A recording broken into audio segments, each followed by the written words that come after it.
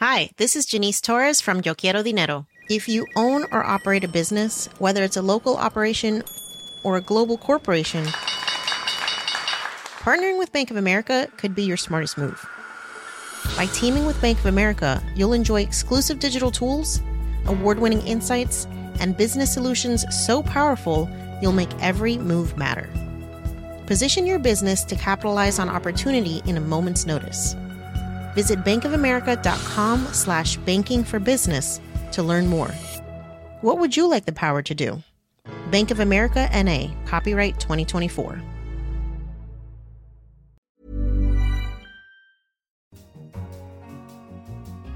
Hello, I'm Kenneth Cukier, a senior editor at The Economist, and you're listening to Babbage, our weekly podcast on technology and science.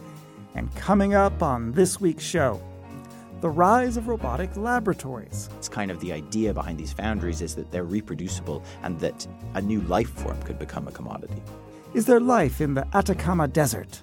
The Atacama is quite popular among space researchers and astrobiologists and the people at NASA because it's more or less the closest thing we have on this planet to the surface of Mars. But first, the world of driverless cars is fast approaching. Waymo, the self-driving car unit of Alphabet, the parent of Google, plans to begin a robo-taxi service in Phoenix, Arizona later this year. But there is a danger that this new technology, while solving some problems, also unleashes new worries. To discuss this, I'm joined by Tom Standage, the deputy editor at The Economist. Tom, let's first start with the basics. Realistically, when can we expect to see self-driving cars? Well, they're on the roads now. So if you're driving around in Mountain View or in Pittsburgh or in parts of Phoenix, you'll see them, and quite a few cities actually in the US, which has essentially the most laissez-faire attitude to these things, which is you can test them, provided you need licenses in some states, but provided you take responsibility for them and sort of assume legal liability for them. So the real question is, when will they be able to carry people in really large numbers? At the moment, they can drive well in regular cities where there's good weather, which is why Phoenix, Arizona is a very popular place to test these things. So I think what we'll see is we'll see commercial service from Waymo this year. GM is talking about launching a robo-taxi service next year. And what will gradually happen is that the areas that these robo-taxi services cover will increase, and the number of cities where they're operating will go up, and there will be lots of experimentation around this. And then I think starting around sort of 2025, you'll see quite large-scale deployment. So let's look at this bigger picture, because I'm captivated by the idea that while it solves some of these problems, it unleashes others. What are the problems? Well, one of the concerns that people have already raised is that these cars are going to know a great deal about their riders. And this is already the case with Uber. So Uber, a few years ago, famously did an analysis where it worked out from the rider data that it had of who went to which neighborhood at what time of day, whether they'd ever been there before, what time of day they came back. It essentially data mined all of that and found all the one-night stands.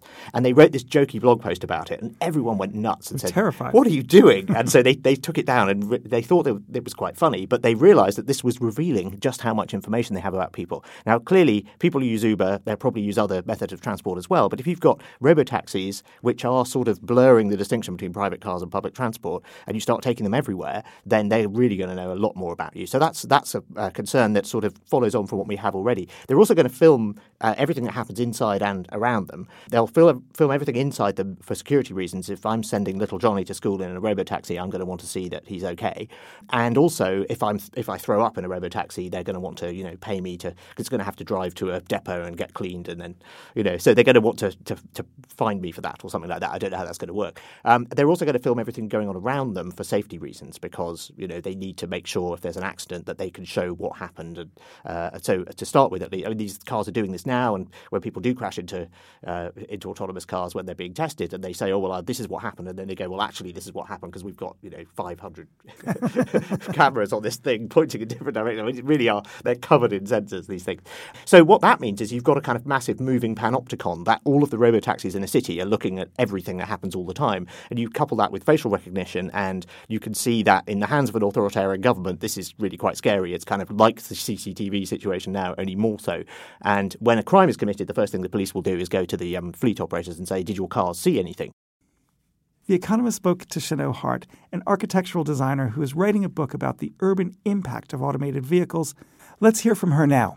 I mean, I think that the way that we'll navigate spaces when we're in automated vehicles will change, since our existing concept of a map might no longer be as relevant as navigating different locations in terms of time or abstract concepts such as traveling to any coffee shop regardless of where it is, since if we're not manually navigating through physical space by driving or riding on a transit system, then we'll no longer pay as much conscious attention to our physical surroundings, and it would become easier for certain places that we go past to be removed in a layer of digital abstraction, and we might pass certain spaces without necessarily being aware of their existence unless they're connected on the digital network that we use to access them through our automated vehicles.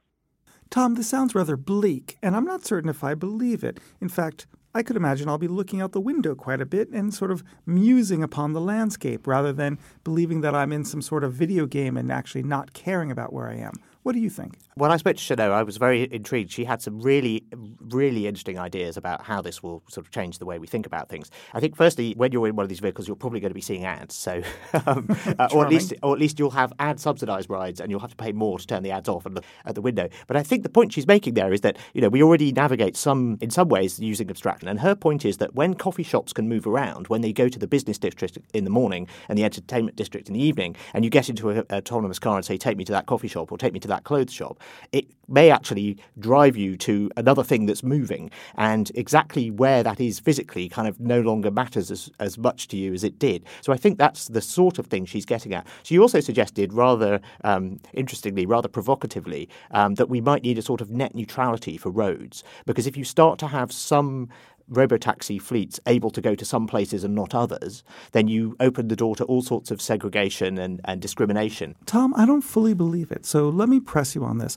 We can already drive. We could already have the moving coffee van. In fact, we do. We already could have a moving store. We don't. Why should driverless cars unleash these changes? Well, because they would allow you to have things that move around in ways that they currently don't. So you could start to have things that are actually moving buildings. I mean, an autonomous vehicle could take many shapes and sizes, and we already see that. But imagine, for example, if you wanted to do your workout on the way to work, then you might have an AV that picks you up that has all the gym equipment in it and your trainer ready to go. Or you might have your nails done, or you might see your therapist. I mean, there are all sorts of things you can do while you're using that time when you're not driving. And when you can automate and route the things in ways that are much more clever than you can at the moment, it does open up new possibilities. You know, I go back to my main point that we need to go into this aware of the fact that this is more than just a transport technology. This has the potential to shake up how things move around in the world as much as the internet shook up how data moves around. And so we need to kind of be alive to the fact that there are going to be far-reaching social consequences to these sorts of things, and they're not just a transport technology. Tom, thank you. This is fascinating. Thank you. Next, genetic research foundries are growing around the world, offering a new way to centralize the work of genetic engineering research. One of these biofoundries is Transcriptic in Silicon Valley. The Economist spoke on the phone to its CEO, Yvonne Linney, about just how the company came about. The company was founded 6 years ago by Max Hodak, and he was still an undergrad at Duke University when he started the company. He was actually doing an internship in a biology lab, and part of his work involved him having to get up in the middle of the night, go to the lab, do 5 minutes of work, and then go back to his room. And he's thinking there must be another way of being able to do this. And so the concept of the remote lab, the robotic lab, was born. And so after Max graduated, he started to build some components of connecting instruments together and being able to run those remotely. So the company has evolved from that. He founded Transcriptic, and we've built on that basis since then. So the world of RoboCop has changed to the world of the RoboChemist. And joining me in the studio to look at these biofoundries is Hal Hodson, our technology correspondent. Hello, Hal. How are you doing, Ken? Hal, what are these new foundries, and what is it that they offer? So the word foundry originally meant a place where you cast metal. You pour molten metal into sort of molds made out of sand, and you get out your metal, bowl or piece of equipment to put in your factory and burn coal and all kinds of messy things. These foundries are about doing the same thing but with bits of DNA. And the idea is that it's a combination of laboratory robots, which are just basically big white boxes that do sort of one specific biochemical task very, very quickly, and code, which your customers can send in order to instruct this room full of robots sort of to come together in harmony and build this new life form for you that might, say, spit out a drug that you need or a particular chemical that you need. So the first inventive step is just simply that we can automate what chemists have always done. Yeah, exactly. There's one of these machines is you could call it acoustic titration. And what that really means is using sound waves to move tiny, tiny volumes of liquid with tiny, tiny snippets of DNA in them between tiny, tiny test tubes. And because you automate this, you are able to do this on a big scale. Hal, let's hear from Yvonne Linney again about the processes and protocols of gene editing and how these biofoundries can help out. One of the things that we've done within the transcriptic operating system is we basically convert all those protocols to code. And so they are now sort of protocols that are within our web application and can be called up by any scientist from anywhere in the world to basically be able to run that particular protocol from their office, wherever they are. And it's run in our cloud lab, which is a mainly robotic but completely linked interface of liquid handlers, analytical devices, and humans who do part of the work as well, but all under the same instruction. So it's very, very reproducible, which obviously speeds up the overall experimental research and produces a lot greater success on a routine basis. So what Yvonne Linney is saying is two things. One, that we can automate it and so we can be more accurate, but also that we can automate it and therefore reproduce other experiments so that we get a benefit to science itself. Exactly. Now, in the case of not transcriptic, but a similar operation in London called the London DNA Foundry, what that means is starting with DNA parts. And these are sort of little snippets of code that you can combine in myriad ways and turn into full circuits which do something when they're put into a cell. And what the protocol means is that step-by-step process of taking them out of the fridge, mixing them in all the right proportions into the right test tubes. Then you've got your array of slightly different little genetic circuits that are all supposed to do a slightly different thing. And then you test them.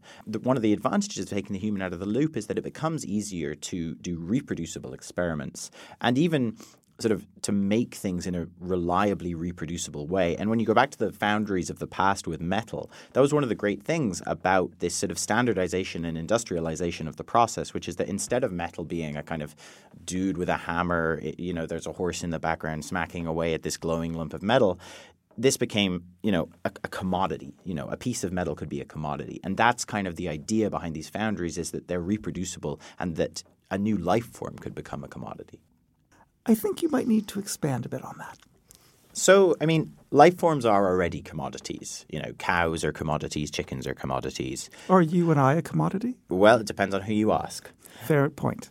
But the idea here is that you can use, the fundamental unit of life, a cell, to start to make stuff in a way that is much more flexible than what we've been able to do before. We're moving into a world where we're going to be able to reliably make an organism that makes what we need it to make. So instead of having to figure out how to make leather from skin, we're going to be able to make an organism that makes something we need. Sounds great. Look, Hal, thank you very much. Cheers, Ken. If you have any thoughts about self-driving cars or robot laboratories, we want to hear from you. Please email us at radio@economist.com or tweet us @economistradio. This week, we're giving away the book by the celebrated physicist Michio Kaku. The book is The Future of Humanity, Terraforming Mars, Interstellar Travel, Immorality, and Our Destiny Beyond Earth. These are pretty rich topics, and all you need to do to get the book is email us at radio@economist.com. Finally, to South America and the Atacama Desert in Chile. With an average rainfall in some places of 1 millimeter or 2, it is Earth's driest desert. That's not including the poles. But are there any signs of life? I'm joined by Tim Cross, our science correspondent, who has been looking under all the rocks to find traces of living things. Hello, Tim. Hi, Ken. Tim, the Atacama Desert, not the ideal holiday location.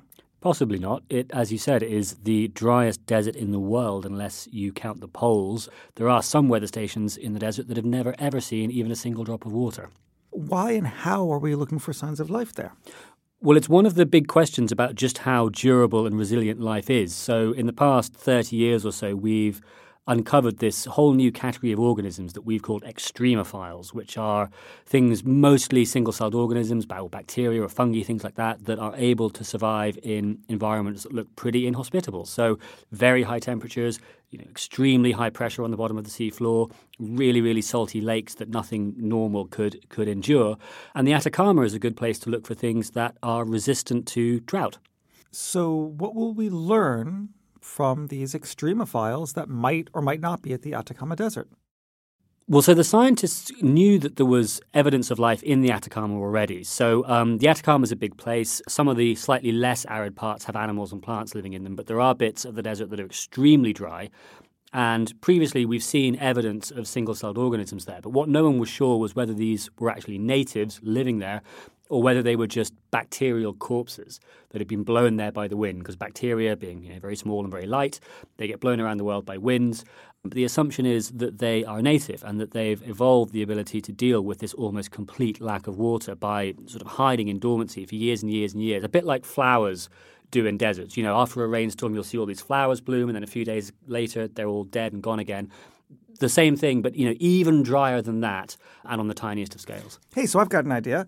We go to Mars, bring water, sprinkle the watering can around, see if anything grows. So this actually is one of the reasons for doing this research. So it's interesting in its own right to find out the limits of what life can endure, but the Atacama is quite popular among space researchers and astrobiologists and the people at NASA because it's more or less the closest thing we have on this planet to the surface of Mars.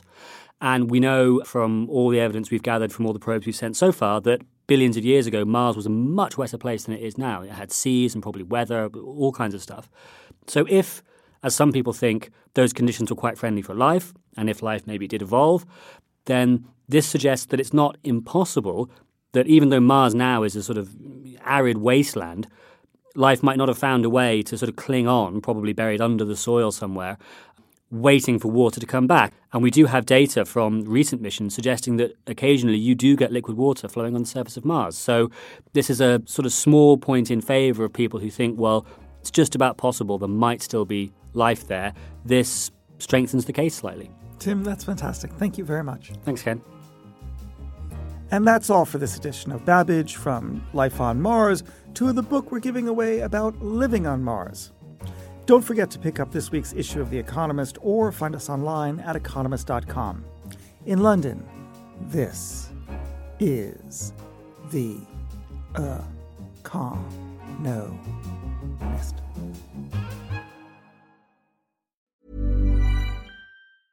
Hi, this is Matt and Sean from Two Black Guys with Good Credit.